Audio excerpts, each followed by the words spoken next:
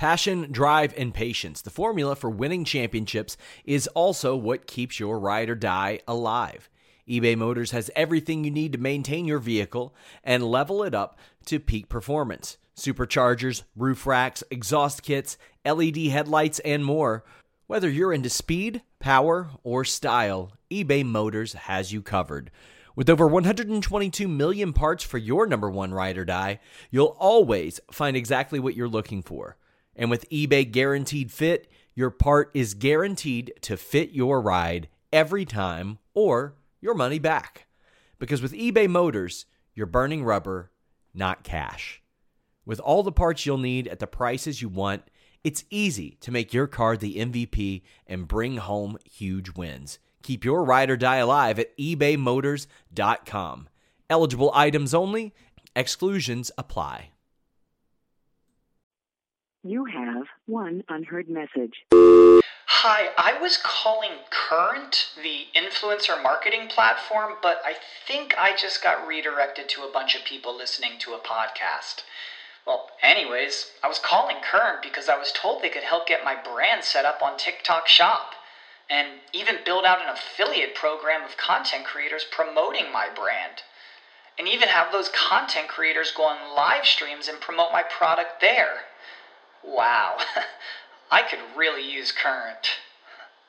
I also heard that the brands they work with are making millions in sales. I guess I'll just go to their website at current.tech.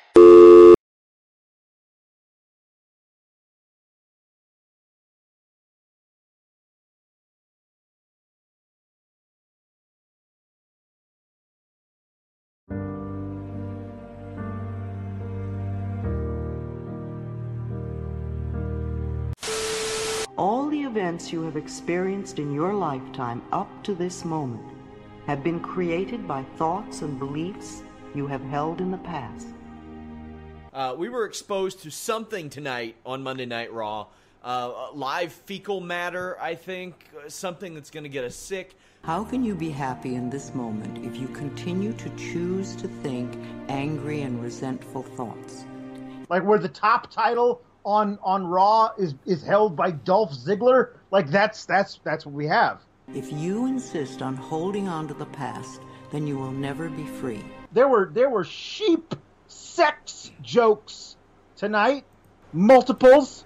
A lot of what we normally say and think is quite negative. Singing Itsy Bitsy Spider is not an acceptable form of entertainment. We have to retrain our thinking and speaking into positive patterns if we want to change our lives. Don't talk about the way you are, talk about the way you want to be. I mean, I get it. I see it, whatever. It's The List and your boy with Jimmy Van and Sean Ross Sapp. All right, we are live. What's that sound? What is that sound? You hear it too, Sean?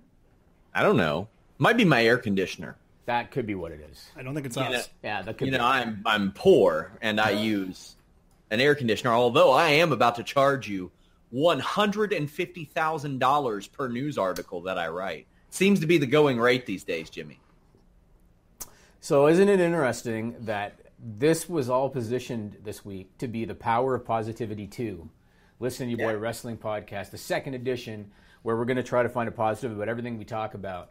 And then this morning, as you know, I had to deal with some legal issues.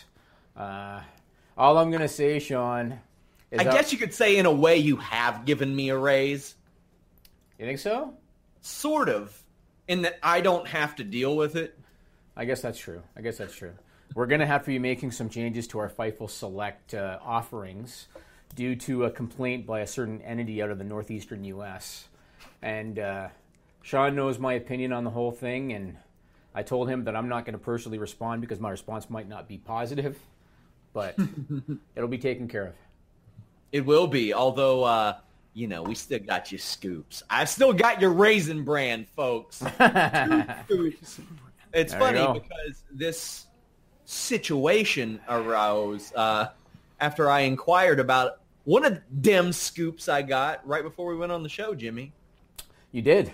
It was interesting. We'll leave that for what it is. I'm going to start by telling you a story Okay. With a You do positive, tell stories. I do tell stories, and this is one that I like to call my my public service announcement. You know, Yeah. Whenever I tell you something, because maybe other people have dealt with something similar, Sean, I like to educate and inform. Fellow inside traders. You just can't let that one go. You have to continually go back to that. You know. Well, yeah. Have you ever you ever had swimmer's ear? I rarely swim, so no, I don't think so. Nigel, you ever had swimmer's ear? No, I have not. Do you guys know what that is? No. It's like an ear infection, isn't it? Like a persistent Not one? really. Okay. It's when you get water stuck in your ear, it clogs your ear up, and if you don't get it out, it could turn into an infection. Oh, okay. And I got swimmer's ear from being in the pool this weekend, and I could tell a graphic end to this story, but I'm not going to. I'm gonna give just a positive end. But anyway, I got swimmer's ear this morning, and it bothered me all weekend, right into Monday. And I don't even know if you noticed, Nigel. All day Monday, I could not hear out of my right ear. It was completely clogged. I don't know if I talked to you Monday. Maybe you didn't. So the first thing I did, Sean, was I found out about a formula, rubbing alcohol and white vinegar. You put drops in your ear. Yeah. It does its thing. I did that on Monday night, went to bed, woke up Tuesday morning, still completely clogged, my right ear. I use peroxide. Really? You put that in your ear? Mm-hmm. And that works? Peroxide and water, yeah. Really? Well, what I ended up doing was I read on Tuesday morning thinking, Jesus, I'm going to have to go to the doctor and all this crap. I read about how sometimes water gets trapped behind wax buildup in your ear. And I never use Q-tips because you know it's bad for you, right? Correct. And Nigel, you know it's bad for you, right? Yeah. So I never use Q-tips. So I heard about this stuff called Murin. I hope I'm pronouncing it right. M-U-R-I-N-E. Murine. And it's these earwax drops. And I put those things in my ear Tuesday morning, gave it a little bit of time, flushed it out. Without getting graphic, stuff came out, Sean. Yeah. And it cleared up like that. The clog was gone. Just like that, Nigel. Wow, that's pretty good. That's what it was. It's more casually known as dog murine, and it also clears up your acne. Yes, it does. Vitamin E, vitamin C, known to cure cancer. Yep. You know, common stuff. I wanted to tell people about that because I happened to mention it at lunch to some friends yesterday, and they were very intrigued. They were like, what's the name of this stuff, and how long do you keep it in, and whatever. So if anyone's interested, I put in 10 drops. I laid there for 20 minutes with my ear, the infected ear up, and then I flushed it with warm water, and boom. Was it like you could hear in HD after? It was like that. Yeah. It was every time I have mine done, it does. It makes your head feel like lighter, even though it's a fraction of a gram of whatever it is. Yes. I mean, I had vertigo one time because of a similar situation where I got clogged, and I was panicking. I was like, oh, shit, I'll never be able to do my job again. What's going to go on here? Right. And I got it taken care of, and like I was sitting there thinking back all the times when I would be defending a single leg takedown and the room would spin. And I'm like, man, I've had this going on for a long time. So now I specifically take care of like any ear infections, anything like that way. Awesome. So the first piece, because this is Power Positivity 2. So the first piece of positivity was the ear thing got resolved. That's number one. Number two. Congratulations, Jimmy Van. Thank you to me. Number two, I have a new mic, Sean. You do. I saw some people on Facebook that were teasing me about, oh, Jimmy says his mic doesn't work when he's not talking into the mic. And I was trying to explain to people, I always have my notes on the desk. I always look down at my notes, and the mic's never out like it was last week. So I said to Nigel, get me a new damn mic. He got me a new damn mic. How does it sound? Audio good? More importantly, what about that beautiful piece of art that Drawn from the Mind on Instagram did about your mic etiquette? That was going to be my next point. Nigel has it. So Nigel, put it up for people on the video. Yep. Video viewers. Sean, you can go ahead and explain it. So there's a guy who I notice on Instagram. I'm assuming they can hear me. Drawn from the Mind. Go follow him. He does a lot of artwork for Theo Von and Fighter and the Kid and stuff like that. And I hit him up and I said, hey, can I commission something from you? And he said, hell yeah. And he does all this stuff on a stylus. Really? Or with a stylus, yeah, in a Samsung Galaxy. And he got it to me within one day, and I will definitely be going back to this guy. He is incredible. And he made it even better because you're wearing slip-on shoes. I was going to say, so I was joking with my wife about this. The only critique I have is that I do not dress like Luke Skywalker from Episode 4. And I don't dress like Obi-Wan Kenobi. That was going to be my only thing. Right now I'm wearing cargo shorts and a polo tee and sneakers. But otherwise, you know what? I mean, so you dress like you're from 20 years in the past instead of hundreds of years in the future. Correct. Yeah, and I will always dress like this, Sean. I mean, let's be real to me. What the hell does it matter? What the hell does it matter? But otherwise, it'll look good. It'll look really good. What did that cost you? Well, I don't want to give away his rates publicly, but I thought it was very reasonable. Okay? Okay. It was better than someone that I inquired about on your behalf this week. Really? I'll tell you during a segment or during a video segment the exact price. But guys, he is very reasonable. Drawn from the mind on Instagram. Outstanding stuff. I know exactly who you're talking about. Yeah, you'll have to tell me that. All right. Yeah. Let's get on to the next piece of positive news because I will put a positive spin on everything. So let's talk about Brock Lesnar. This was the big piece of news. I know you've already you talked about it on the Holy Smoke show. You and Alex talked about it on Raw. Let's talk about it again because your boy broke the news. Well, yeah, let's talk about it. And congrats because you did break the news that he was going to be at UFC 226. So everybody already knows what happened. I don't need to go into it. He's going to challenge Daniel Cormier. I want to give first a little bit of info into Brock's current UFC story or where he's currently sitting. Then I want to talk about some of the criticism and how those critics don't get it. Mm-hmm. So he last fought in the UFC 2 years ago against Mark Hunt. He won by decision, but they overturned it to a no contest. I believe he's 5-3-1, I think, in the UFC. He hasn't won since July of 2010. That's when he submitted Shane Carwin to retain his title. In his last 3 fights, he is 0-2-1, including the no contest. And yet, despite all of that, hasn't won a fight in 8 years. He's 0-2-1 in his last 3. Despite all of that, he's going to get a shot at the UFC heavyweight title. I saw that a lot of MMA purists, Curtis Blaydes is the first one that comes to mind. And for people that aren't familiar with MMA, he's a heavyweight, one of the top-ranked fighters in the heavyweight division. He was very critical about this is bullshit and how does he deserve it and blah, blah, blah, blah, blah.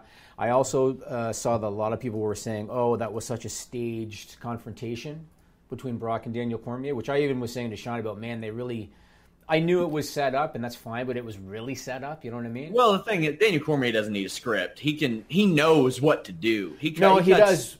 But that's the best wrestling promo in MMA. He cuts wrestling promos better than most wrestlers do. I just found it funny because knowing his background the way that we do, he's a big pro wrestling fan. Him and Brock, I think in other interviews, have talked about how they're friends. They couldn't even hold a smile when they were in the cage because they knew it was all in jest and it was all for fun. But to those people that are saying, oh, that's fake and UFC doesn't need this WWE shit and blah, blah, blah, blah, blah. Yeah, they do. What got all the attention after UFC 226? What was everybody talking about? Brock Lesnar. Before, during, and after. That's the only thing people asked me about all week. And when I found out, it blew up. And Jesus, man, and that's kind of info you get at FightfulSelect.com, guys. But Daniel Cormier, all he needs is to see Brock Lesnar at ringside. And he's the type of guy that can fill in the blanks. He sees Brock Lesnar at ringside. He says, I'm calling that son of a bitch out. I told this story in the Holy Smokes MMA podcast, and Joe really expanded on it. When we sent Brandon Howard, Mike Straw, and Joe to Buffalo for the UFC show, Daniel Cormier was miserable and in the middle of a weight cut and didn't really want to talk to anybody. And then Brandon Howard says, what did you think of WrestleMania? And then Daniel Cormier starts rattling off gate numbers, attendance numbers, what he liked, what he didn't like. He's interested in that. I don't know if he's that interested in the actual program, but more so the art of promotion and the art of entertainment in that regard. And that's why he's so good as an announcer. That's why he's so good at these post-fight promos. You remember a couple years ago, he got on the mic and said, John Jones, get your shit together. Come see me in the cage. Great promo. He knows it. Curtis Blaydes, man, I do feel for him because but fortunately for him, he's 26 years old. And you know how young that is for a heavyweight. Sure. That's a baby at heavyweight. And I had a lot of people saying, what's wrong with Curtis Blaydes? He's had a stutter since he was a kid, and he just got off a flight to Las Vegas and insisted on doing that interview and insisted on doing it with our James Lynch. So he wanted to get his story out there, and Lynch was the guy he went to, and I can't disagree with any of his stuff. Now, from a stylistic standpoint, I agree with him. Can't understand why a lot of people would really care that much about a Cormier-Lesnar fight, but from a pure entertainment standpoint, I'll be there with bells on. Mm-hmm. There is we've long talked about it. There is a natural crossover between pro wrestling and MMA. They're very similar. They're all about superstars, and it's an individual type of sport, and that's the reason why this is drawing attention. Because Brock Lesnar, that guy's a showman, Sean. Yes, he is. And all you got to do is call out Brock Lesnar's name and give him a path to the cage, and he'll do the rest. You know what I mean? And yeah, he might not be PC, and I think he broke the camera when he threw the mic at it. They did. But he's a showman, and he understands. And the last guy in the UFC that got it was Conor McGregor. Yeah. And Conor McGregor hasn't fought in the UFC now in, 2 years? And since then, aside from Brock Lesnar, there has been nobody else. Because you got to understand, aside from having the personality, Colby Covington's starting to get there, but aside from having the personality, you got to keep winning too. Colby's very manufactured too. Like when he does interviews, he tries a bit too hard. When he does interviews with James Lynch, James, will set him up, and Colby will try to knock him down. James will be like, "Hey, I saw you with these girls on Instagram," and Colby's like, "What do you mean, James? I got a different girl for every day of the week." And I'm like, man, okay, cool.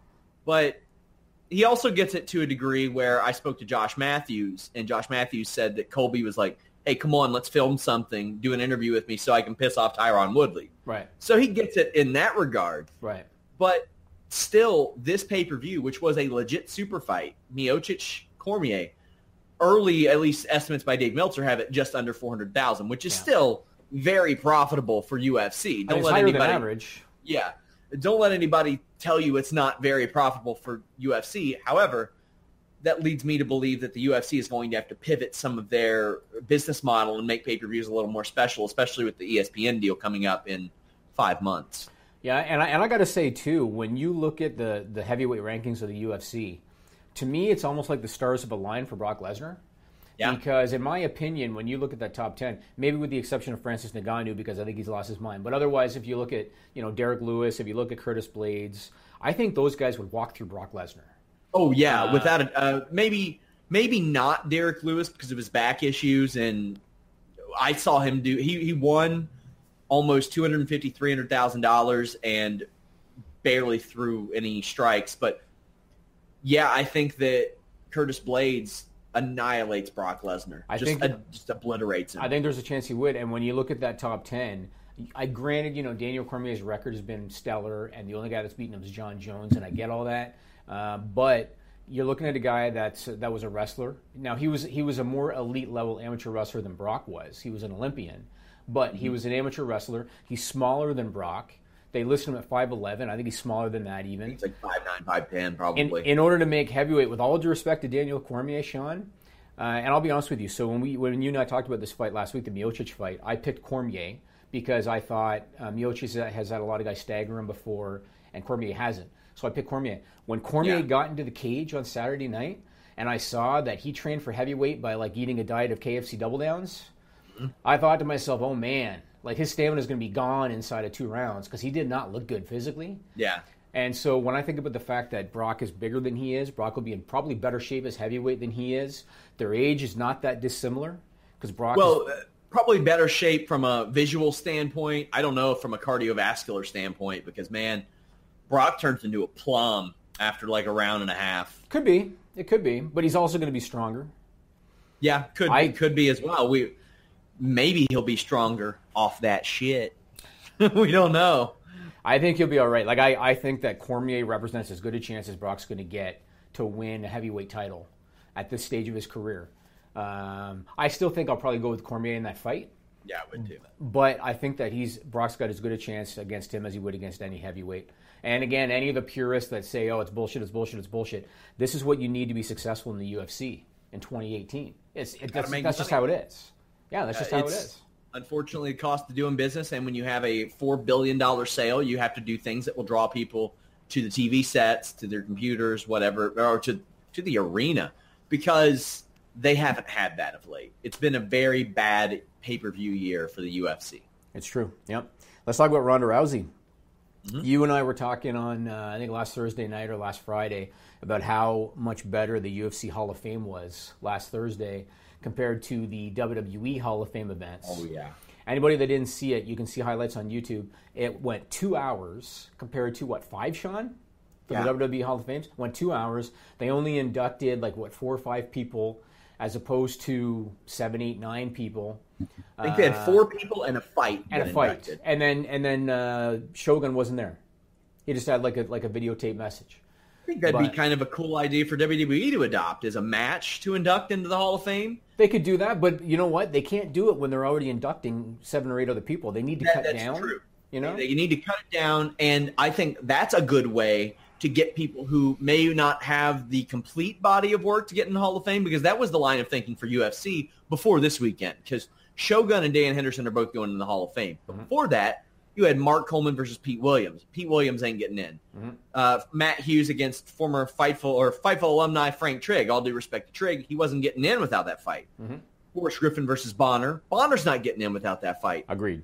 So I think that would be a great way to perhaps put someone in the Hall of Fame that might not be able to get there otherwise. But then again, if somebody's going to have a match that good and capture the imagination of the crowd, a lot of the time they will have the qualifications to be in there. It's true. But I just thought it was a much better presentation. I think that WWE, because again, we've talked about how eventually WWE is going to run out of people to induct.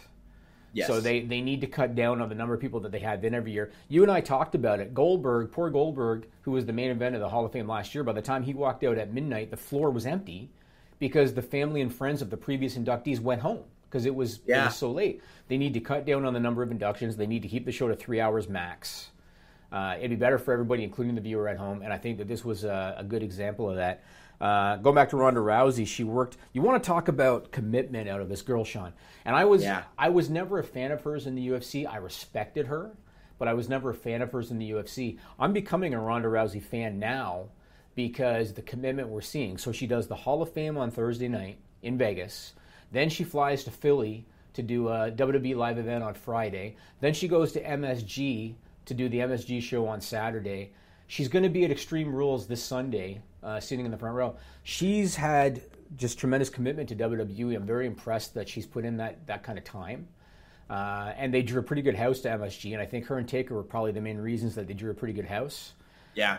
And being going over Nia Jax. Shout-outs to Demon Diva, WWE Demon Diva on Twitter for sending us some footage of those, of The Undertaker entrance, Seth Rollins, Ronda Rousey. Good stuff. And I thought the 2K19 commercial was awesome, too. That was really good. It's great. Yeah. So this was something on vacation. I wanted to kind of unplug. I had never had that many days off in a row, and I just wanted to play some video games. And me and my friend played WWE 2K, and I had to explain to him, 2K is pretty instrumental in repairing some relationships, and usually they bring back somebody. Ray and WWE, they had a little bit of an issue, but even since then, they patched things up. But it looked like he was going to be the big character. But now Ronda Rousey's going to be a draw. Yes, I think absolutely. Yep. Look at all the positivity already, Sean. Power of Positivity 2 podcast today, man. Telling you. This is the way to do it. Let's talk about the New Japan G1 special in San Francisco. Yes. Have you heard an update on Hiromu Takahashi? He's up, moving around, speaking, but from the time that spot happened, once I said, stupid spot. Speaking of WWE 2K, I first saw that. I saw it years before, but it kind of came back in the 2K game. It used to be a move that Kevin Steen would do on the indie circuit. It was the Phoenix Plex back in the day, and he called it Steenalizer, and now Dragon Lee's used it a couple times, specifically on Takahashi. But it's a dangerous move. Mm-hmm. It's a dangerous move when you hold on to it and pin a guy. Mm-hmm. It's even more dangerous when you heave them over your head, and they have no way to control it. They can't. None. You can't take a flip bump. You can't. Yep. You can get over as far as they get you over, and Dragon Lee didn't do a good enough job. Mm-hmm. This was scary. He looked like that guy who got served that slid on his forehead on the dance floor. It was fucking gross. It looked bad. It did. In case anybody missed it, so Takahashi, he defended the IWGP Junior Heavyweight title. He broke his neck taking that move, finished the match with a broken neck, defended the title successfully, walked out with the title, ended up in the hospital. I think it was Dave Meltzer that said that they think it was a broken neck. Pro Wrestling Unlimited just said that he's back in Japan. So okay, well that's good. So he was able to fly anyway. That's good. That's good. Yeah. Now this show, I've only seen highlights of the G1 special, but there's a lot happened on this show. So Kenny Omega beats Cody. They finally have their big match for the IWGP title. Then they got back together. Yeah. Afterwards. That was interesting. But you know what might have been the biggest story of the whole show aside from the Takahashi injury? The biggest story maybe of the whole show? Jim Ross taking a bump. There was just, between the co-main event and this main event, ooh boy, that was some good wrestling, because Juice Robinson came into an area where he was never really over, America. And he played the underdog babyface, had the broken hand, and Jay White just hasn't been over. That whole situation, bummer for Jim Ross. That whole situation, it was a heat-seeking match. It was a simple match. It was a really great match, my favorite on the show. And if everyone is to be believed, Jim Ross took that bump, and then Josh Barnett, thinking on his feet, chased down Jay White, which gave Jim Ross time to be checked on, covered for the dead air, got heat on Jay White, got Josh Barnett over. I'm like, man, if that is the case, that's as happy an accident as you can possibly have. Well, unless you're Jim Ross. Unless you're Jim Ross, yeah. And he should be provided a safe work environment. Yes. Now, Jim Ross himself claims. So, again, in case anybody didn't see it, Jim Ross was doing broadcast for the show, and it was a little unusual, I guess. They had him sitting behind the barricade. So the broadcast table was behind the barricade. And when Jay White suplexed Juice Robinson into the guardrail hit the table hit Jim Ross, hit him right around the rib area. Jim Ross basically went flying, thinks he broke a rib. And then, like you said, Josh Barnett helped save the dead airtime. Jim Ross claims that he told management when he found out how the seating arrangement was going to be, he told management, make sure nobody's wrestling around the guardrail, because he knew the table was right there. Yeah. And they did it anyway. He claims that he's lost some bookings because of this, because now he can't do much with the broken rib. So he's understandably not too happy about it. Tough situation. He's under contract till January, and I was surprised that they renewed it this year because of his connection to WWE. I thought they put the kibosh on that.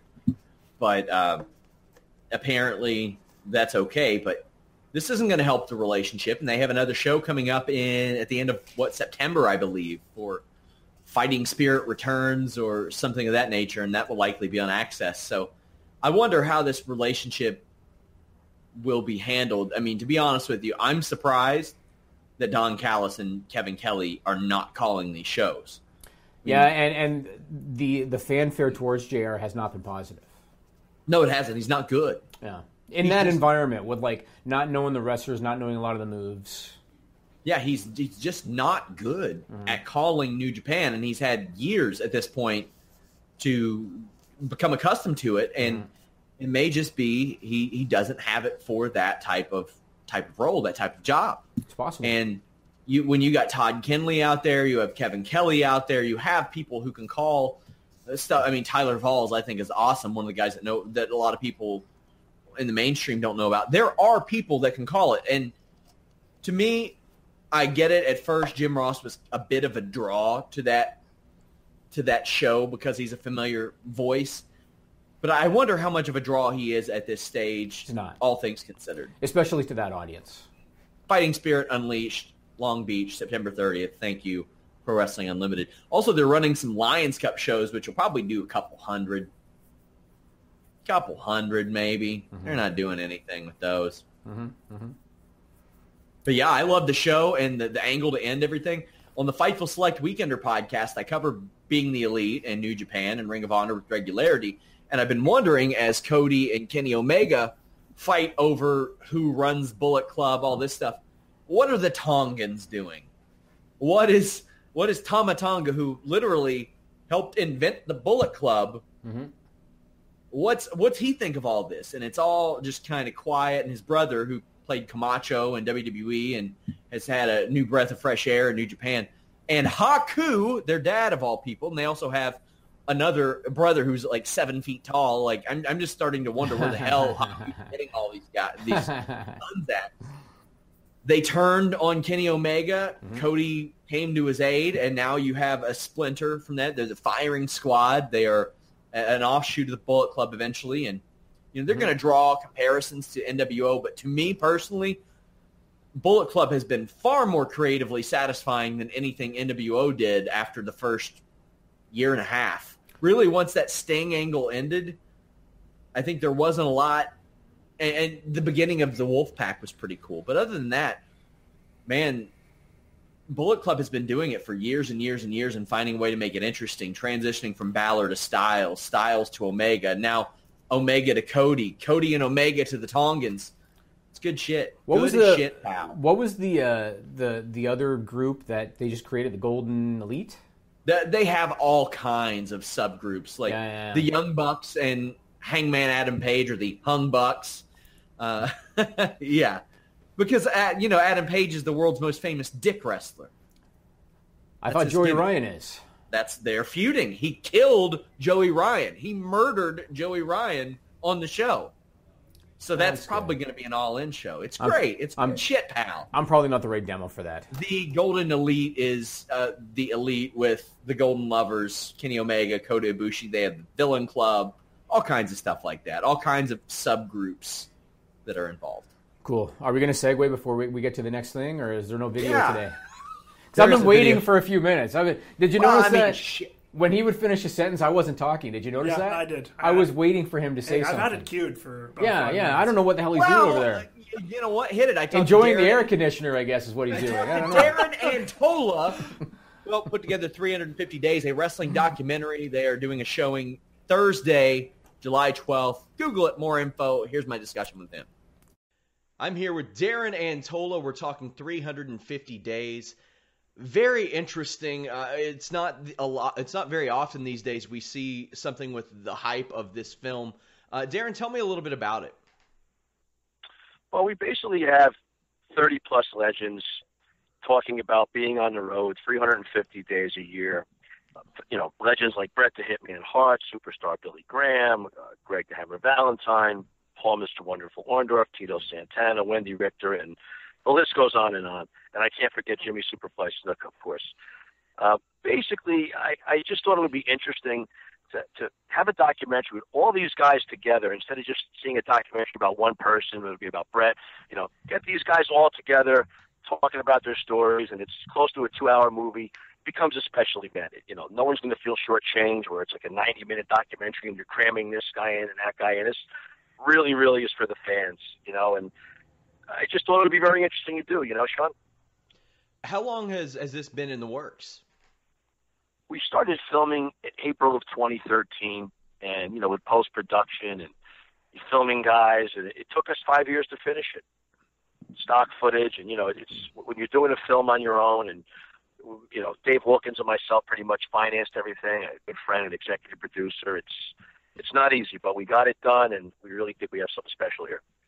When you go about procuring interviews and discussions for things like this, sometimes the beef runs for a long time. Are there people who maybe didn't want to be associated with the film if somebody else was, or maybe your connections with one guy led to a connection to the other guy for the positive? How did that work out? Well, I'll tell you, I have a good friend of mine, Bobby Rydell, who's booking agent to a lot of these guys. When I told him the idea, he said, "Oh, don't worry." He said, "I'll get you, as many guys as I can." And once we started doing it, they were really, really into it. They thought it was great. I mean, Paul Orndorff loved it. Valentine thought it was great, and it just kind of grew, and everyone seemed to gravitate towards it because the questions that we have, Sean, it's not like who was the booker in 77. It's all like human interest about being on the road, and we have stuff that the fans are going to want to hear too. So we have the human interest story, and we have the stuff for the wrestling fans, like never before seen pictures and footage and stuff like that. So we really think we got something good here, Now, to shift gears a little bit, I was doing my research, and when you type your name into Google, not only does 350 Days pop up, but were you a cut man as well? Yes. I've been a boxing cut man for about 16 years professionally, and I've done exhibitions about 8 years prior to that. And as I always say, there's a lot of good cut men, but I was very fortunate given an opportunity. I was around good boxing people in Marciano's gym. And when I was doing exhibition bouts, Lou Duva and Tommy Brooks would always come into Marciano's gym. They would come in with Pernell Whitaker and Trinidad and all these different Felix Trinidad, rather. So one day, Lou Duva came up to me and he said, "What is your schedule looking like next Thursday night?" He said, "I could use you at Hammerstein Ballroom." And I said, "Well, I don't really do pro stuff. I'm an exhibition cut man, And he goes, I said, "You got to talk to Jimmy Archer." He's like my mentor. He goes, "Well, I'm 3 steps ahead of you." And Jimmy Archer says you have his blessing. So it was really, really a big thrill that Lou Duva took me under his wing, and he really treated me like a grandfather. Like, you know, he was fantastic. I mean, I miss him every day. He died almost 2 years ago, and it's just even though he had a good long life at 95, you still never miss your pals, you know? Yeah, I'd love to have our lead boxing writer interview you separately just about your days as a cut man. I think that's a really interesting approach. Oh, absolutely. I'd be glad to do it for you guys. And we are back. Well, we're back. All right, I want to talk WWE ratings, Sean. Yeah. Because it seems like everybody is up in arms over the Raw numbers this week, and it really is not as bad as people are making it out to be. And yeah, I wish Nielsen would just kind of cease and desist. The problem is they're still the industry standard. Yeah. But isn't that mind-boggling? Yeah, but I'll tell you what my problem is. My problem, and I mean no disrespect to anybody, my problem is that especially when it comes to, say, WWE and Raw ratings, a lot of the outlets that report ratings don't tell the whole story. True. And you know, I have a lot of respect for Dave Meltzer. Dave Meltzer called the Raw rating this week, quote, the all-time record modern low audience. And he barely skimmed over the key demo, which is really what matters. And so I thought to myself, you know what? I am going to break down ratings. We've done it before on the show. I'm going to do it again because it's really not as bad as people are making it out to be. So Raw this week, they averaged 2.46 million viewers over the 3 hours in the U.S. on USA, because that doesn't include Rogers in Canada. It doesn't include any other market. It's only in the U.S. on USA Network. Now, there's a few things that we got to talk about before people go up in arms about, oh my God, the USA and Fox, they're going to really regret signing that contract and all this bullshit that people are saying. There's things we need to consider. Number one, and you know this, television viewership patterns have changed. Yes. Right? If WWE drew 2.46 million people in 1998 during the heat of the Monday Night War, that would have been one thing. Yes. And Bonnie Hammer would have been all over Vince McMahon then, and they probably would have canceled the show. But having that happen in 2018, it's different. We know that just patterns have changed. There's streaming services now like YouTube and Hulu. People use DVR now. People use illegal, pirating services and things like that. Young people, they're all into alternative entertainment now, like social media and video games. So what I did was, I did some analysis for Monday night, Sean.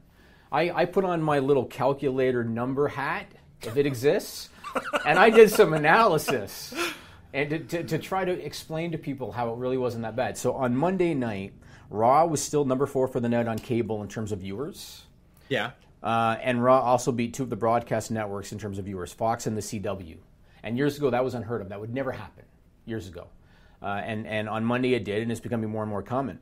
But the thing that is most commonly forgotten, and it's of the utmost importance, so I can't believe it's commonly forgotten, is the key demo. And what that means is it's the 18 to 49 demo. That's the demo that's considered the most desirable to advertisers. Okay. And you might notice, Sean, if you go onto some of the sites like Showbuzz Daily and TV by the Numbers, the sites that do the rankings for ratings every week, they don't rank shows by viewers. They rank them by the 18 to 49 demo rating. Mm-hmm. That's how they do it. And so that's why when you go and you look up the ratings on Monday night on cable, you'll see Raw near the top, even though a bunch of the news shows had more viewers, because they do it by the 18 to 49 demo. If you go on Showbuzz Daily, same thing. They rank them by the 18 to 49 demo. And that's where WWE is still really strong. Didn't it used to be 18 to 34, and they kind of change it? Might have been. Shifted. That kind of sounds familiar. Yeah, it might have been, because it's been a while. It's not uncommon, just so people get an understanding, it's not uncommon for a show that, let's say, does 4 million viewers a week to command less ad dollars per commercial than a show that does 2 million viewers a week if that 2 million show has a higher rating in the 1849 demo. And that's why for a long time people used to say, oh, Raw is a tough sell to advertisers, even though they were doing 5 million viewers, because this was in the MTV era when there were a lot of other shows that had a more reasonable or more desirable rating in that demo. They would get higher ad rates than wrestling would. Okay. So that's something. Now, if you go back and look at the Monday night numbers in terms of the key demo, Raw was number 2 on cable for the night. Yeah. The only thing that beat them was Love and Hip Hop Atlanta, one of your favorite shows on VH1. Wouldn't know what it is. And Nigel has the graphic that shows that the cable ratings. I was going to show a clip of Love and Hip Hop. No, these are the ratings, and this came from I believe TV by the Numbers. And again, this is how they present the ratings. We didn't create this graph. This is how they present them, and they present them by the key demo. Then on broadcast television, Sean, Raw was ahead of every broadcast network for the whole night, except for ABC and NBC during the 8 o'clock time slot. The rest of the night, Raw beat every other network in the key demo. Times have changed. Put up that one, Nigel. So if you look at this, at 8 o'clock, boy, I love that I can see both. This is good.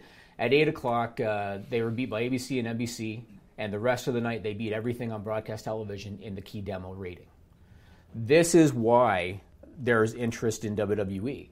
It's because they're still strong in that rating and because there's still live content. And the theory is live content is DVR-proof, and stuff that isn't live, people will record and fast-forward through the commercials. They're more privy to watch the stuff live and watch the commercials. That's the theory. So, you know what else I did, Sean? What's that? I looked up a show you're always talking about called Crisley Knows Best. Yeah. You're always talking about Crisley Knows Best. We talked about it on SmackDown last night. It's all you talk about is Crisley Knows Best. You're clearly a closet fan. Clearly a closet fan. I am definitely not a closet fan. That show is a trash fire. So I looked up Crisley Knows Best because you always make comments about, oh, they're not going to get $1 billion contract and all this kind of stuff. So last Tuesday, as an example, SmackDown did 2.01 million viewers from 8 to 10. Crisley did 1.34 million viewers at 10. So SmackDown, was the better show in that regard. Then if you look at the key demo, SmackDown did a 0.54 rating, including 0.7 for males, which is pretty strong.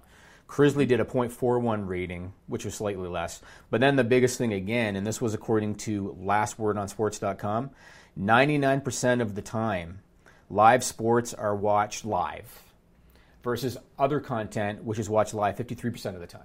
Meaning that a show that's pre-taped like Crisley, more people are likely to record it and watch it later and fast forward through the commercials. People are more likely to watch SmackDown live and watch the commercials. That's what makes WWE valuable. That's why they got those contracts. And so disregard people saying, the all-time record modern low audience doesn't really mean anything. You have to look at all the shows like this Monday don't help because it indicates to people, yeah, you can absolutely DVR it and not miss a damn thing. If you take out the first and the last segments of this show, you didn't miss a thing. Oh, and I'm not defending WWE Creative. Don't get me wrong. I mean, you and I have talked about what a shitstorm they are creatively, so I'm not defending them. All I'm saying is the numbers are still pretty good in terms of what advertisers are looking for in comparison to other content. Yeah. So, I wonder if the quality and confidence in their own product motivates them to maybe do some other things that affect us. Possible. Perhaps to protect their investment a little bit. Maybe. Let's move on. So, I normally would not talk about misconduct allegations, Sean, on this show. Yeah. Normally, I wouldn't talk about it until an investigation is completed. The reason I'm going to bring up this whole Taylor Hendricks, Jay Lethal thing, and you can talk about the details, I'm only bringing it up because Jay Lethal is he has a prominent position in Ring of Honor. And so I feel like we need to discuss it. It'd be like if something came out against Brock Lesnar or against AJ Styles or anybody like that, I'd feel the need to address it because of who they are. So based on Jay Lethal's position, we need to talk about it. What's the latest on that whole thing? Is that still his air conditioner? I have no idea what that is. You hear it, right? Yeah, it is my air conditioner. It's hot in here. I'm poor. Anyway. It sounds like you have a bucket of ice and then you just stir it with a wooden spoon every now and then. Well, that's you know what? That's how I have to keep myself warm or cold rather at the wages in which I'm paid. Oh, might be worse in the coming weeks considering my legs are getting chopped out from underneath me. Uh-huh. Anyway, Ring of Honor says they're looking into it. The thing is, I'm not taking a side on this. There are no sexual assault allegations. It's allegations that Jay Lethal had her taken off of TV because she wouldn't sleep with him. And it doesn't help her in the eyes of many that immediately before she's like, what did Truth Martini and Jay Lethal ever do in this business? And I'm like, quite a fucking bit, actually, when you think about it. And she was shitting on his character and his performance and stuff. And I'm like, one thing doesn't have to do with the other. And, Ring of Honor's looking into it, or at least they claim so. And okay. That's the situation we're in. Well, because this is the Power of Positivity 2 podcast, I need to find a way to put a positive spin on every story this week.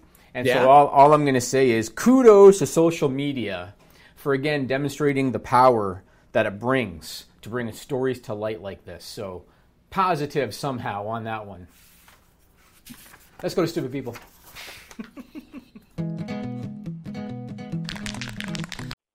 You have one unheard message. Hi, I was calling Current, the influencer marketing platform, but I think I just got redirected to a bunch of people listening to a podcast. Well, anyways, I was calling Current because I was told they could help get my brand set up on TikTok Shop, and even build out an affiliate program of content creators promoting my brand, and even have those content creators go on live streams and promote my product there. Wow, I could really use Current. I also heard that the brands they work with are making millions in sales. I guess I'll just go to their website at current.tech.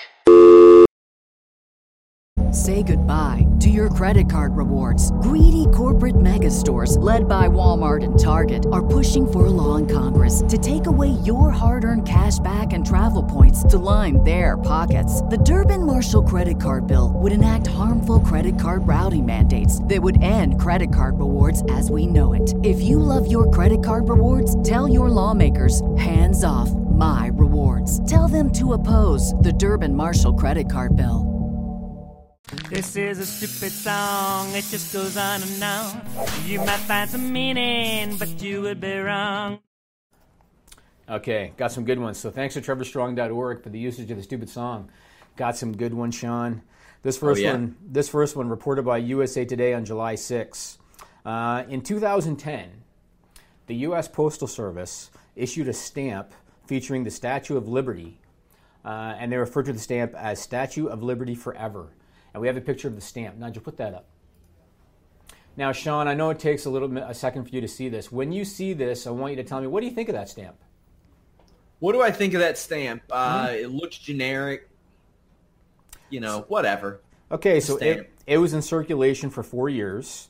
They printed 3 billion copies of it. There was a problem. Do you have any idea what that problem could be? What is it, a replica or something?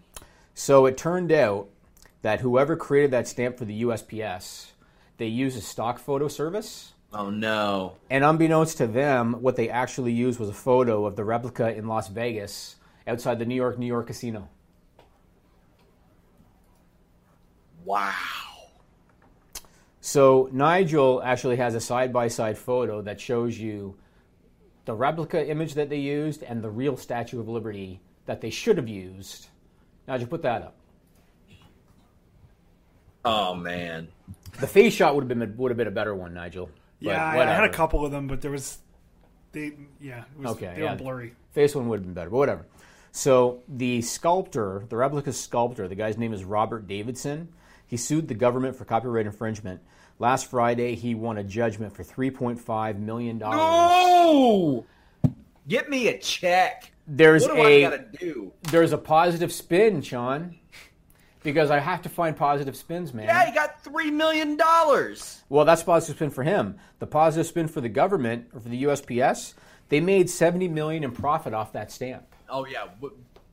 Cost of doing business, then. Exactly. But can you imagine somebody putting that artwork together, grabbed the Las Vegas replica, had no idea what it was, put it on the thing, and they released that as a Statue of Liberty? Man, I mean, Melissa was shooting down my ideas for intros yesterday because they had copyrighted music in it. We shouldn't be more attentive than the government. Yes, absolutely true. Damn. Yep. This next one, I think Nigel's going to find this one funny because I know your sense of humor. Really? Yeah. Okay. So this was reported by Fox News on July 10. There's an employee, he works at a Subway restaurant. His name is Gabriel Caulfield Bolken. And he posted a story on his Facebook account about a customer that he served this past week. He said that a woman ordered a Veggie Delight sandwich and asked him to change his gloves because she was vegan and he had been handling meat. He said, no problem, that's a reasonable request, and he changed his gloves. He's making this sandwich for her. He's got it ready to wrap up, and right before he wraps it, she goes, can I get some mayo? He's already laughing. So this Gabriel guy, he thought she was kidding, paused and looked at her, but no, she was serious. She wanted her mayo. Sean, what's the problem with that? There's egg yolk in it. There's eggs in it. Yes. So Mr. Gabriel Caulfield Bulkin said to her, mayonnaise has eggs in it, right? And he said that her response was stunned silence. And she said to him, but I get mayo every time. Are you sure? Yeah, that makes it less. Wow. First off, mayo is fucking disgusting. It's tasty, but it's full of oil and shit. It's and gross. I don't eat a lot of it, yeah. You know what mayo's good for, though? The European in me, dipping French fries. It's good. But I try not to eat Mayo, ranch, Mountain Dew, 3 of the grossest things I have ever ingested that people seem to have all the time. Ranch is really good with wings. It's good. If it's like some Greek yogurt ranch, I can handle it a little bit. Otherwise, it tastes Greek like yogurt ranch? What? Do they make ranch Greek yogurt? No. It's made essentially out of Greek yogurt. Ah, I see. Okay. A little bit healthier, but and it doesn't taste as much like what I assume bleach tastes like. So, you want to know the best part of the story? Yeah. The woman, according to this guy, she looked defeated, then said, "Just give me the damn mayo." Took the mayo anyway, and then left with her sandwich. Nice. Phenomenal. This last one, and don't forget again, go to Fightful Select after this. We'll have Stupid People Extended, where I got some more good ones. But this last one, for the Sean Ross Sapp file, you're going to like this one, Sean. You're going to like it. This was originally reported by the Springfield News Leader out of Springfield, Missouri on June 26th, because it was picked up by a lot of other outlets after that. So there's a woman named Alicia Walker, and she's the assistant professor of sociology at Missouri State University. She launched a study to see how the size of a man's penis affects the rest of his life. Can you believe that they devote funds to this, Nigel? They devote funds to this shit. So, this woman... I got to become like a scientist, a researcher, or I need to take some stock photos to get stolen. Maybe that's what you need to do. Or work at Subway. Legal fees somehow. So what this woman wanted to do is she wanted to get at least 3,600 men to fill out an online survey and upload photos of their dicks. 3,600 men. All right? What do you think happened? She got 4,000. That was going to be my guess as well. Okay, so the story came out on June 26th, which is when the study began. On June 28, 2 days later, the Missouri State website posted a statement announcing that the study was being discontinued and the photo and survey submissions were being destroyed. Why do you think that is? Go ahead, hit me with it. I'm not even going to hypothesize. Because men were uploading photos of cartoons like SpongeBob SquarePants. And she used this very political explanation, saying that the data had been compromised.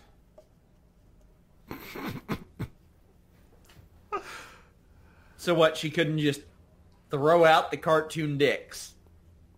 I guess it made her question the validity of all the information in the surveys. Yeah, I mean, I guess you could do, like, Reddit does a verification post for people and stuff like that to assure identities for AMAs and things like that, but my God. Yep. So there you go. Let's move on. I want to talk about Glenn Jacobs. I got a question for Nigel. What's that? Hope your mic's working. Oh, yeah. So you're the political guy. Sure. I know about your aspirations. I know about it. So, what are his aspirations? I don't even know. We don't need to talk about it. So in 1999, Jesse Ventura was the governor of the state of Minnesota. Right? Yeah. After becoming governor, he did some appearances for WWE. Specifically, he did an appearance as a guest referee at SummerSlam that year, the SummerSlam pay-per-view that year. And some of his critics called it a conflict of interest. My first question is, what do you think of that critique? Conflict of interest. Yeah, because, people are going to bitch, right? And so some of they were already opposed him already. Right. And so they call it a conflict of interest. And I think some of them actually filed a claim with the state trying to get him removed because he did some appearances with WWE. How long ago was this, sorry? It was 99 when he was the governor. I think he was elected that year. Okay. Yeah, I'd say it looks very silly from this side of 2018, considering all the political conflicts of interest. But I mean, I have nothing in principle wrong with it. Okay, so the reason I'm bringing this up is because Glenn Jacobs, a.k.a. Kane, he's running for the mayor of Knox County, Tennessee. He's going to be the Republican candidate. He's favored to win, too, Sean. Right? Glenn Jacobs is favored to win. Early voting starts this Friday, July 13th. The official election day is August 2nd. While that is going on, Kane is continuing to make appearances for WWE. He hasn't been doing the house shows, but he's been doing TV on Tuesdays. And on Sunday, he's going to be teaming with Daniel Bryan, going for the SmackDown Tag Team titles against the Bludgeon Brothers at the Extreme Rules pay-per-view. Okay? His opponent in the election, she's a Democratic candidate. Her name is Linda Haney. She did an interview with the Knoxville News Sentinel. And this is a quote from the interview. "I thought in this crucial time he'd want to be here and be with the people. Being an entertainer doesn't make you a political figure. It may get you some votes, but I believe people want someone with common sense and who's ready to lead." He responded to that. He said that he has scaled back his work with WWE, and he said that it's just his job, and if he had another job, it'd be the same thing. He'd have to be gone for a day or two here and there. Yeah. So, Sean, what are your thoughts on this whole thing? Seems like a cheap way for her to try to attack him. Yes. He's showing up on a Tuesday night here and there. Yes. That's it. A Tuesday and a Sunday night. Like a couple evenings a month. I mean, he's probably gone from the office, say, the Wednesday morning or maybe the Monday morning. I wouldn't doubt that he tries to get a flight back that night. It wouldn't surprise me. Yeah, it was like I maybe we're biased because we're wrestling fans and we both respect Glenn Jacobs a lot because I respect Glenn Jacobs a lot. But I think he has done nothing to not be a good representative for his county. Yeah. There's been no scandal with him ever. Have you ever known of any kind of controversy with Glenn Jacobs? No. Never. Well, except for the time that he was in that car accident that killed his girlfriend and the time that he set his father on fire. Yes. And the time that he buried his brother alive. There have been a couple. Yeah. He got the chairman's son and attached jumper cables to his testicles. That was a situation that happened. He tombstone pile drove Pete Rose twice. In Boston, though, man, that gets you over. And I'm a Pete Rose guy. I'm a Cincinnati Reds fan. Yeah, I look at it like if he was working a full-time schedule, if he was on the road 250 days a year, I get it. Yeah. He's doing TV. And as a matter of fact, I actually went and I actually looked at the SmackDown house show results for the last week because I was curious. Because you know how Daniel Bryan had said, I'm working too much, I want to work less, less.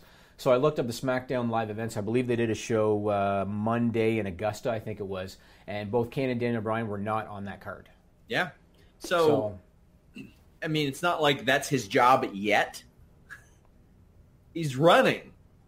Maybe things will change once he gets elected. So he did say in the same interview, he did say that if he wins, he'll continue to make special appearances. Yeah. But he said, my schedule now is sporadic, and the mayor job would be his focus. Sure. So yeah, I believe him. Yep, good for him. Now let's talk about Extreme Rules. 11 matches, Sean. 11 matches. And I Skyped you yesterday, and I said, can you believe that the I call it the dark match, the pre-show match, is a tables match, Sean? The dark match is a tables match. Kind of hope Sanity adopt that as their thing because people are still going to chant, we want tables no matter what. And if you're going to have them get beat every goddamn week on TV, you might as well make tables their thing. Also, an interesting fact, last night was the first time that Daniel Bryan and Eric Young had ever wrestled. Now, I saw you say that. Is that fact? I looked on their cage match. I looked on Pro Fight DB, looked up YouTube, tried to Google things. Had no evidence of an interaction with them prior. Okay, so Eric Young was in TNA from when? 2004? 2004 until a couple years ago. Meaning that he was... Okay, and Daniel Bryan was never with TNA in any capacity. He never did a one-off? Never. Wow. Pretty wild. And Eric Young isn't a Ring of Honor guy. He wasn't a New Japan guy. Yeah. He was an Extreme Wrestling Coalition guy. Yes, he was. And on FightfulSelect.com, we have one of his matches up where we provide commentary over top of it. There you go. Subscribe now. We got to start pushing that kind of stuff. Let's run down the card real quick. You give me your picks. AJ Styles, Rusev. Styles. Agreed. Dolph Ziggler, Seth Rollins in a 30-minute Iron Man match. Rollins is where I'm leaning just because I don't know what the hell's up with Lesnar anymore. Things definitely have changed with his contract status due to UFC involvement. If that's the top title on the show, Rollins. If it's not the top title on the show in a month or so, Ziggler. So I still think Brock's going to do SummerSlam. I still think he's going to do SummerSlam because he's not going to be free to fight until the first week of January. Exactly. He's probably not going to start a camp until the fall.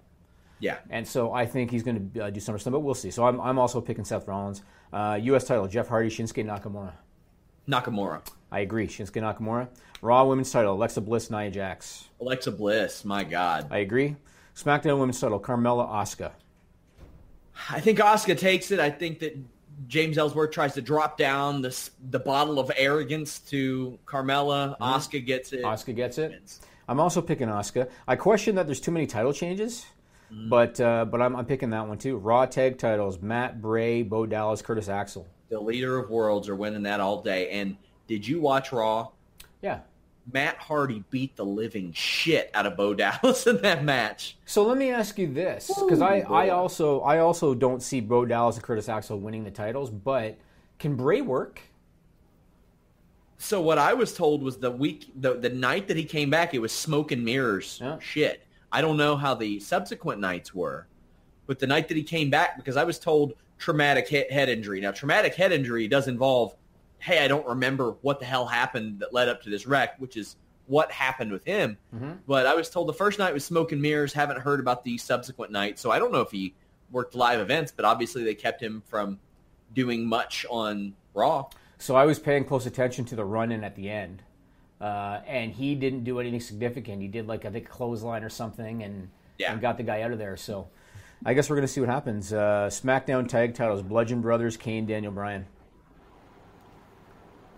I'm going Bludgeon Brothers because I think that Miz and Daniel Bryan are going to wrestle at SummerSlam since they don't know what his contract status is. I think they want to get that match in. And I agree because Kane's going to win the mayoral election. Yeah. That's why I'm picking the Bludgeon Brothers, seriously. Because I don't think Kane will be available unless they don't He's got bigger fish to fry than the SmackDown Tag Team Championships. Yeah, I guess he does. Roman Reigns, Bobby Lashley. Reigns. Man, we're like in agreement on this card, Sean. Yeah, it's shocking. It's almost like WWE puts out really predictable content. The tables match, New Day, Sanity. Sanity's Yes. got to win. They're They gotta 0-2. win. The tables, I think, will be their thing. It should be their thing. Yes. As they need Alex to win. said last night, Dudley Boys are long gone. Let somebody else take the reins at the tables. Yeah, and they need to win. You're right. Yes, they do. Steel Cage, Braun Strowman, Kevin Owens. So my gut tells me Braun Strowman, but Braun Strowman is over no matter what. Kevin Owens winning because he's trying to get away from Braun Strowman makes a little bit of sense. It's a good story to tell. Yeah. Yeah, and he could win by... Did you ever see the Lex Luger, Bruiser Brody cage match? I didn't. You familiar with it? A little bit, yeah. So anybody who hasn't seen it, it's on YouTube. So basically, Bruiser Brody that night, I think it was at a live event in Florida Championship Wrestling back in the day, late 80s, mid to late 80s.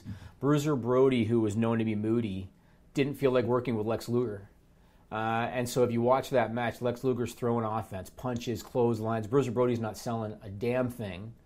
And Lex Luger, for all the muscle he had, he was not a tough guy, Sean. And Bruiser Brody was. And as soon as Lex Luger got wind of the fact, this guy's not cooperative, Luger climbed out of the cage and left. Go on YouTube and you can watch the match. And fantastic. I should do alternate commentary on that if you it's should. Available. Yeah, look it up. Look it up. That's what happened. Last but not least, Finn Balor, Baron Corbin. Balor. You think Balor's going to win? They seem to like Corbin a lot right They now, do. but I think that Corbin's kind of bulletproof in his role as because he's the constable, authority too. figure. That's his main thing. Yeah. Okay, I'm picking Baron Corbin because of his position. That's fair. But I think it'd be better to have Balor win for sure. We will have a live post-show podcast on Sunday. That's what's hot in the streets. Is it? Yeah. Let's talk about Kurt Angle. He got a little bit of heat over a tweet that he has since deleted, probably wisely. Yeah. And he was responding to Dash Wilder, and we have the tweet. Now, did you put it up? So Dash Wilder said to Kurt Angle, this is before Raw on Monday, "Hey, Kurt, we've dominated the big dog 2 weeks in a row. Just keep that in mind." Kurt Angle, in his brilliance, responded, So 2 meaningless tag matches against 2 athletes that don't get along.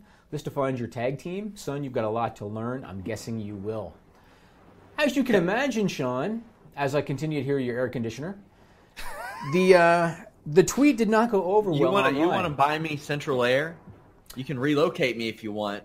I mean, you could get an air conditioner that wasn't 87 years old. And this one's brand new. Got it a few weeks ago. Really? Yeah. Yeah. Did you get it from Goodwill? No, I got it from the $150,000 store. Anyway, I'll need you to cease and desist making fun of my air conditioner.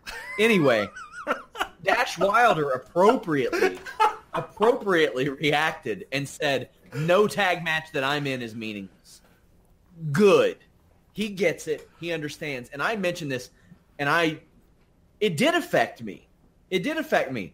And this is the point where some idiots will be like, it's a work. It's all... Shut the fuck up.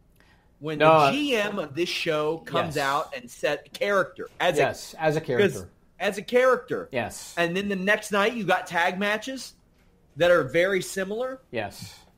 I'm supposed to think that the Mickie James, Alexa Bliss against Nia and Natalya match isn't meaningless now? Yes.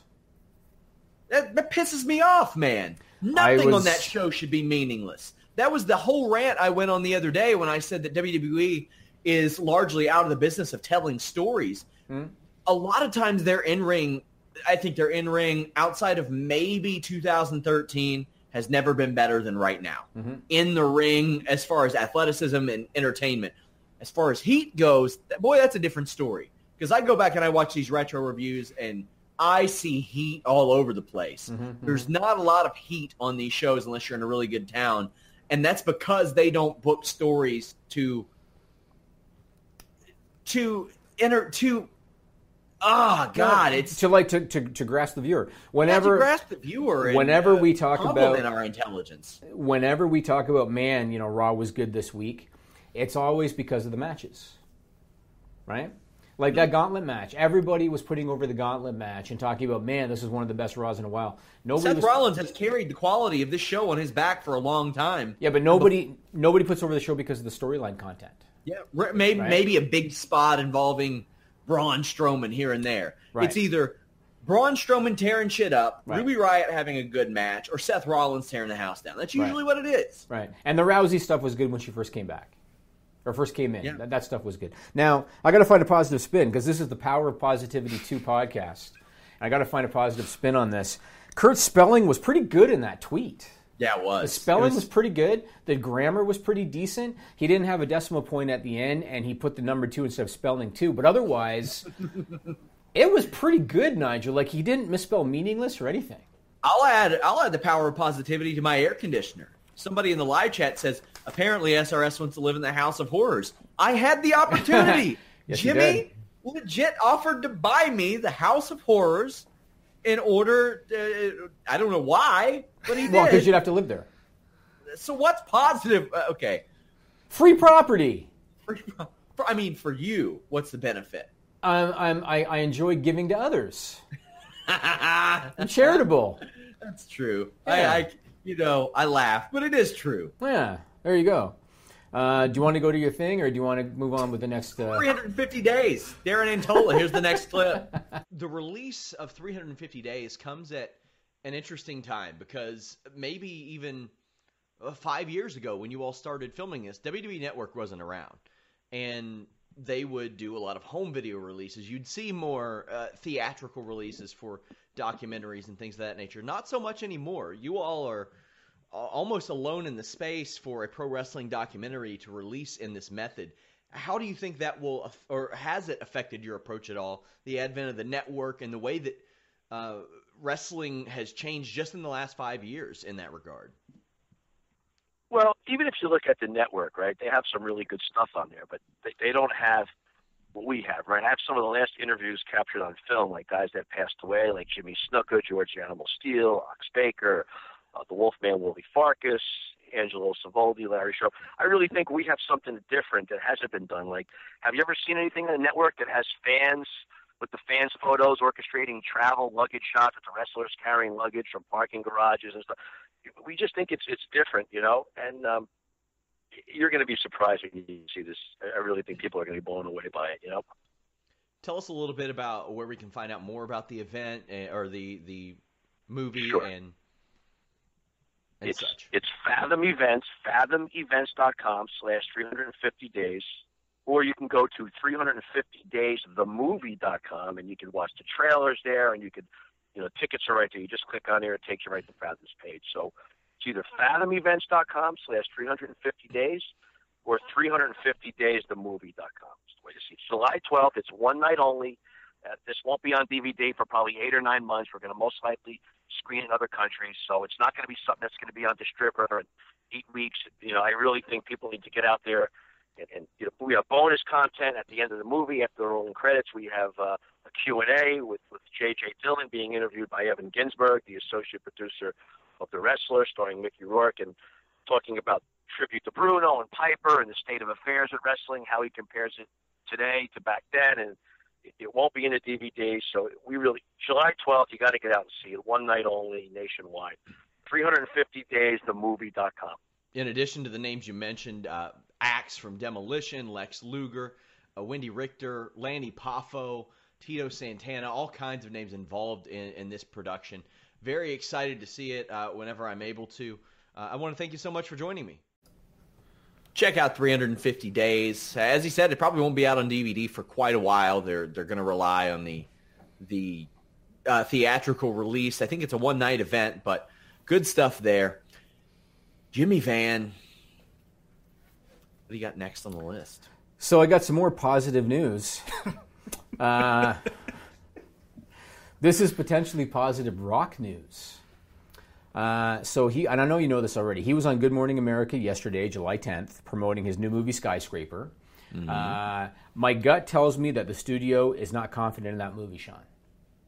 It looks like shit. So here, Guzzo is going to review it for us. Here's a telltale sign. Whenever one of The Rock's movies buys airtime on Raw, that means the studio was not confident in the movie.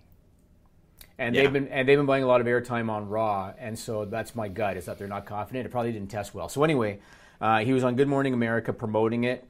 They brought up his daughter, Simone, his oldest daughter, and he revealed that she wants to be a WWE wrestler, and he is going to support her in that endeavor. What do you think?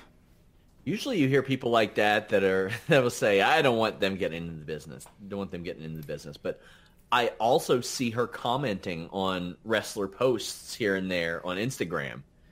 I never hear from her really being backstage a lot or anything of that nature. She's really young still. She's only 16. Yeah. And I imagine, because Rock's not a dumb guy, I imagine he's going to want her to get a college education. Yes. If he doesn't, he'll never see this. Make her get a fucking college education. Don't let her go from high school into pro wrestling. But I think he looks at it like... Yeah, she might go broke otherwise, right? I know, but come on. You want to... Trust me, man, The Rock is not going to let her be Brooke Hogan. Sure. Not going to let that happen. I agree. But I look at it like this. Charlotte Flair. I have seen interviews with Charlotte Flair where she's talked about her aspirations to be an action movie star. Mm-hmm. And I think that a lot of the talent, especially the ones that... Because Charlotte Flair was not a wrestling fan growing up, even though her dad was Ric Flair. I think that Charlotte Flair, like a lot of people in the business, look at wrestling as a springboard to something else. And I could see Simone Johnson looking at wrestling like, look what happened to my dad.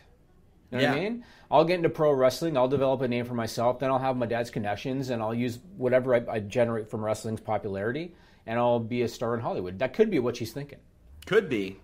As good far on as her for that. Skyscraper goes, $125 million budget, I'd be shocked if that became a success. Well, the good thing about for The Rock is that he's very big internationally.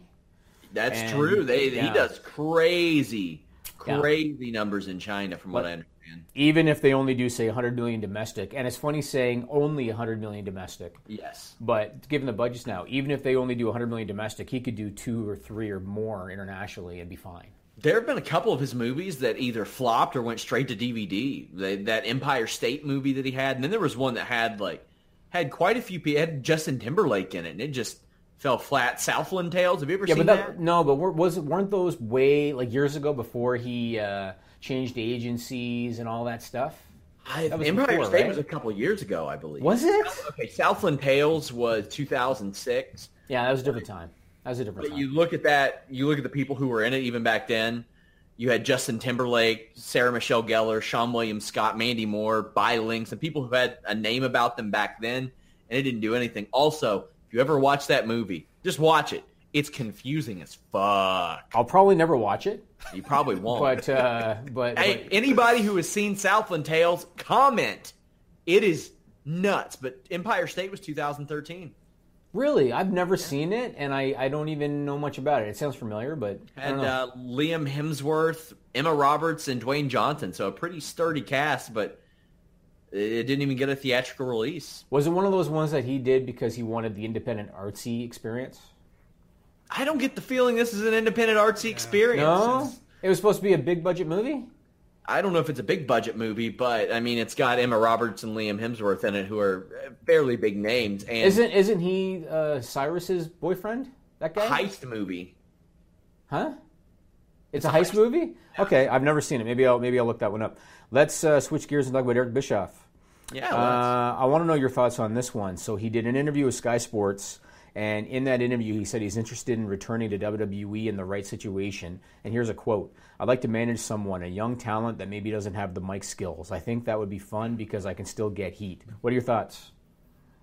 I would love it if WWE would embrace male managers. There's no reason Stokely Hathaway shouldn't be working on WWE right now. Stokely Hathaway right now could help have the Authors of Pain over to such a degree. Eric Bischoff, I don't think he's the right fit for Authors of Pain. But for somebody, yes. He is, because that's such an integral part. And oftentimes WWE was like, oh, if they don't have mic skills, just piss off. Look at what Paul Heyman did for Brock Lesnar. Exactly. Right? So when Brock came in, for those that might not know this, when Brock came in I think 2002, he was this young buck out of college. And you think that he's a monster now. He was a beast in 2002. Yeah. And because there were people that were looking to sabotage his career because maybe he was a threat to them, they were encouraging him to use his athleticism and do things like a shooting star press. And it was Paul Heyman that kind of molded him and said, look, you're 6'4", you're 280 pounds, you shouldn't be doing this shit. And kind of changed the way he looked at wrestling. And to this day, Brock credits Paul Heyman. They're really close friends, even though they couldn't be more different, Sean. But they're really close friends because he appreciates what Paul Heyman did for him. I could see Heyman Bischoff doing something similar for somebody. I can see Heyman doing a lot of things, as I reported on Fightful.com today, which caught the interest of people up north. Did you post that today? Yeah, I posted that today. Oh, I didn't realize. Oh yeah. Is that what resulted in me having the morning that I had? Was it that bullshit? Well, here's the thing. I reached out to WWE about this story, and I even have it in there about Paul Heyman being listed as a writer for. That's what did it, you fucker. That's what got me.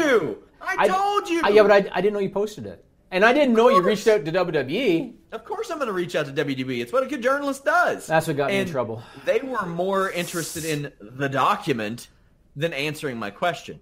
Into the afternoon, to where I said, you know what's going on. You know what the document is, because I got an email about it earlier. But anyway. Do you think you can make me a promise on the air in front of everybody? I doubt it. I mean, I can make you a promise. I just can't promise that I'll keep the promise. Can you promise me that moving forward, you're going to let me know about certain things that you say to WWE? Well, I mean, that's just... I mean, if I'm letting you know every single time I contact WWE for comment, then I'm going to be hitting you up every single day. Okay, that's I'm fair. reaching out about this. I'm reaching out about this because I talk to somebody within WWE on a daily basis. That's fair, but if I knew that you were going to reach out to them and say, by the way, his name was in this thing, I would have said, don't say that. No. I said, I've obtained information. You don't think that they knew beforehand? Oh, I'm sure they had an idea, but I think that probably put them over the top. Of course they knew. And the thing is, I reached out and I said, hey, you have a comment on this? I saw that he was listed as a road rider, which they have teams of riders at home. They have teams of riders on the road. Heyman didn't want to comment. And WWE was more interested in asking about the document, which I knew they soon after knew about anyway. Jimmy, this is positivity. The power of positivity. And here's the thing. Heyman was listed as a writer for the Lashley segment. Now, I was told by somebody super close to the situation that this may have been a mistake or an error, but I don't know. I mean, the story's up at Fightful.com, and so another Bischoff I'm news. the $150,000 man, Jimmy. Should I add them up and use that as the amount? In other Bischoff news, he is involved in a new wrestling series on Amazon Prime called Dojo Pro. And whenever you hear about anything related to dojos or karate, you know that Bischoff's involved because he keeps going back to that. So this is in conjunction with Ring of Honor. It's a 13-man gauntlet-style competition. I thought some of the names were interesting. Jeff Cobb, Joey Janela, MJF, who I know you know, Shane Strickland, and James Storm, Sean, was involved in this thing. They filmed 12 episodes for season 1. And, of course, again, what is another sign that this is a Bischoff production, aside from Dojo Karate, whatever? Another Jason sign. Hervey? Well, they didn't mention Jason Hervey, but Sonny Ono. Sonny Ono he has a spot as the international consultant.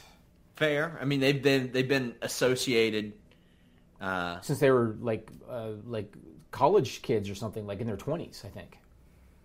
Yeah, from way back. Yeah. I listen to Bischoff's podcast weekly, so he references Sonny Ono and their long-term friendship quite often. Yep. So I haven't had a chance to see it yet. I know that you were kind of ripping on James Storm because he changed his tune about the road schedule. Yeah, and I actually had people from Impact and WWE that were talking to me about that, and they're like, well, there's a reason why he didn't last in either place. It's unfortunate. Okay. So he didn't want to go with NXT because he didn't want the schedule. Then Impact had to trim budget, and so he was cut there. Now WWE doesn't want him because he didn't want the schedule, and now he's saying, I want the schedule. Now he's saying, I want the schedule, and people who don't are pussies. And I'm like, but you just said the thing. Right. Yeah. And here's the thing, Jimmy. I think that Bobby Roode would be the most over with him as a tag team. I think he is dead in the water as a singles guy. Now, to be fair, you got to incorporate Glorious somehow into that because that's too good to not use. Yep. But Roode, sometimes you're just meant to be the most over with somebody else. And Roode and Storm are over together. They play off each other perfectly. And man, does that Raw tag team, would that Raw tag team division really benefit from them? I would love to see a Team Canada of some sort. I think that given the popularity of wrestling in Canada and given the Rogers Sportsnet affiliation and everything, I would love if they could go back to what they do with the Hart Foundation. Now, granted, Bobby Roode's no Bret Hart, and I'm not suggesting he is, but imagine if they could go back to that. And I know it's a different world now and stuff, but if they could go back to where they're booed in the U.S., cheered in Canada, I would love that. Right. I think they would be able to make it happen, too. Because possible. You hear a Montreal and a Toronto crowd all the time. And I'll tell you this. Bobby Roode as the leader is not going to get it done, but you know who could, Sean? Kevin Owens. Kevin Owens could. And the thing is, the fans want to be along for the ride. I talk about Tommaso Ciampa all the time. Mm-hmm. The NXT crowd likes Tommaso Ciampa's work, but they appreciate him as a character, and they want to go along for the ride.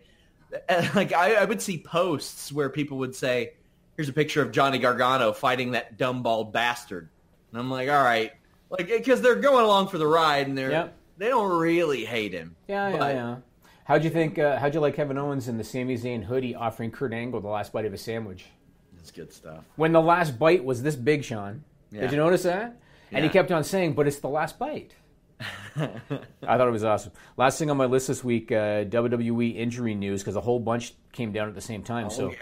Dustin Rhodes underwent surgery on both knees at Dr. Andrews Clinic in Birmingham. Fandango underwent surgery for a labrum tear in his left shoulder. Ric Flair finally had his surgery to remove that colostomy bag. All are said to have gone well in all cases. That's good. Fandango and Goldust weren't on TV much, if at all. If I were WWE, I would slide Tyler Breeze over to 205 for the time being. Yeah, and just because they're not doing anything with him. Yep. not do anything with him, do something with him there. Or make him have a cameo appearance on NXT. Make use of the guy if you're paying him. As far as Goldust goes, that's unfortunate. Double knee surgery, and he is no spring chicken. Question for you.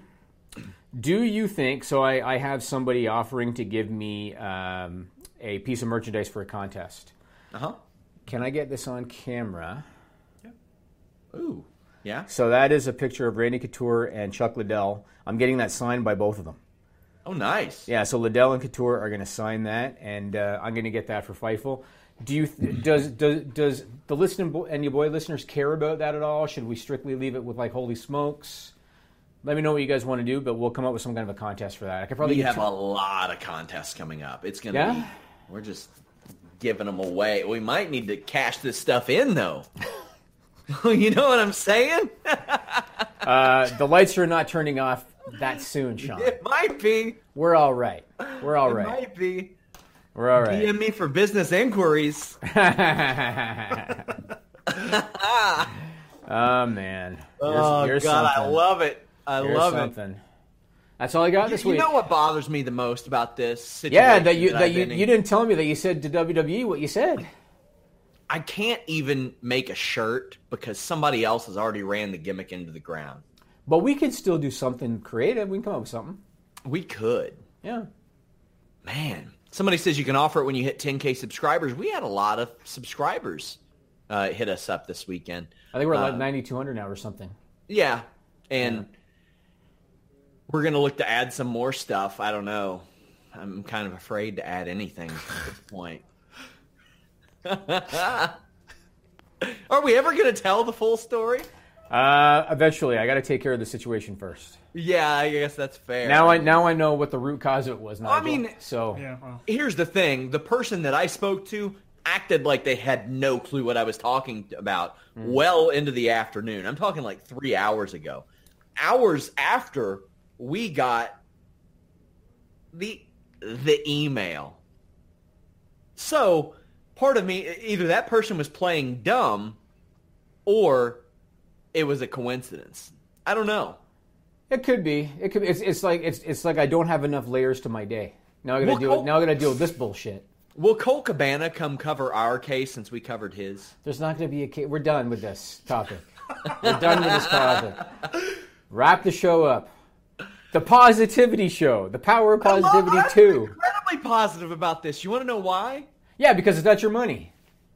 Exactly. Yeah, exactly. Exactly. Yeah. I am stoked. I have met your attorney. He's a wonderful person. He's very good. Actually, I had a whole team. He's very good. Oh, damn! Yeah. I'm just going to run around committing all kinds of crimes now. I'm ready. I had to talk to an IP lawyer about this one. I had to go to the IP division and talk to an IP attorney. Damn. Yeah. By the way, guys, check out Fightful Scraps. It's a project we have going on with clips from the show. Subscribe to FightfulSelect.com where you can get a list of things that are alongside, the page. And just so people know, I created Fightful Scraps because I saw some feedback about how people don't necessarily want to watch an hour and a half podcast. So for those that don't, we take bits out of this, put it on Fightful Scraps. There you go. Yeah, lots of cool stuff over there. I added NBA free agency talk, which is getting positive reaction from me and Alex. There you go. People are really liking it at the end of these boring SmackDowns. We're talking about where Isaiah Thomas is signing and stuff like that. Now, I'm not a basketball guy. Is he the son of the other Isaiah Thomas? No, he's not. Okay. He's a very undersized guard who can score but can't play defense. But a programming note, guys, I brought Mr. Warren Hayes on, who does our retro reviews, on to do an NXT 205 live review weekly on Fightful Select to just add to that service. I will release the first episode free tonight, so that's a new feature for Fightful Select subscribers. So subscribe. You just never know what we're going to add to Fightful Select or what we'll take away. Jimmy Van 74 on Twitter, at Sean Ross Sapp on Twitter. We got Stupid People Extended coming up soon, right? Yeah, that's right. We're going to do that next. Trevor Strong hits us with an email. Until next time. Oh, no. That would be an appreciative email, Sean. Yeah, it would. Yeah. We are out. Save big money on plant protection supplies. Now at Menards. Defend your garden with Triazicide Insect Killer. Its fast-acting formula protects lawns, vegetables, and many other plants. It kills more than 260 insects by contact, above and below ground. Choose from ready to spray, concentrate, or granular. Save big money on Triazicide Insect Killer at Menards. And check out our weekly flyer on Menards.com for all the great deals happening now. Save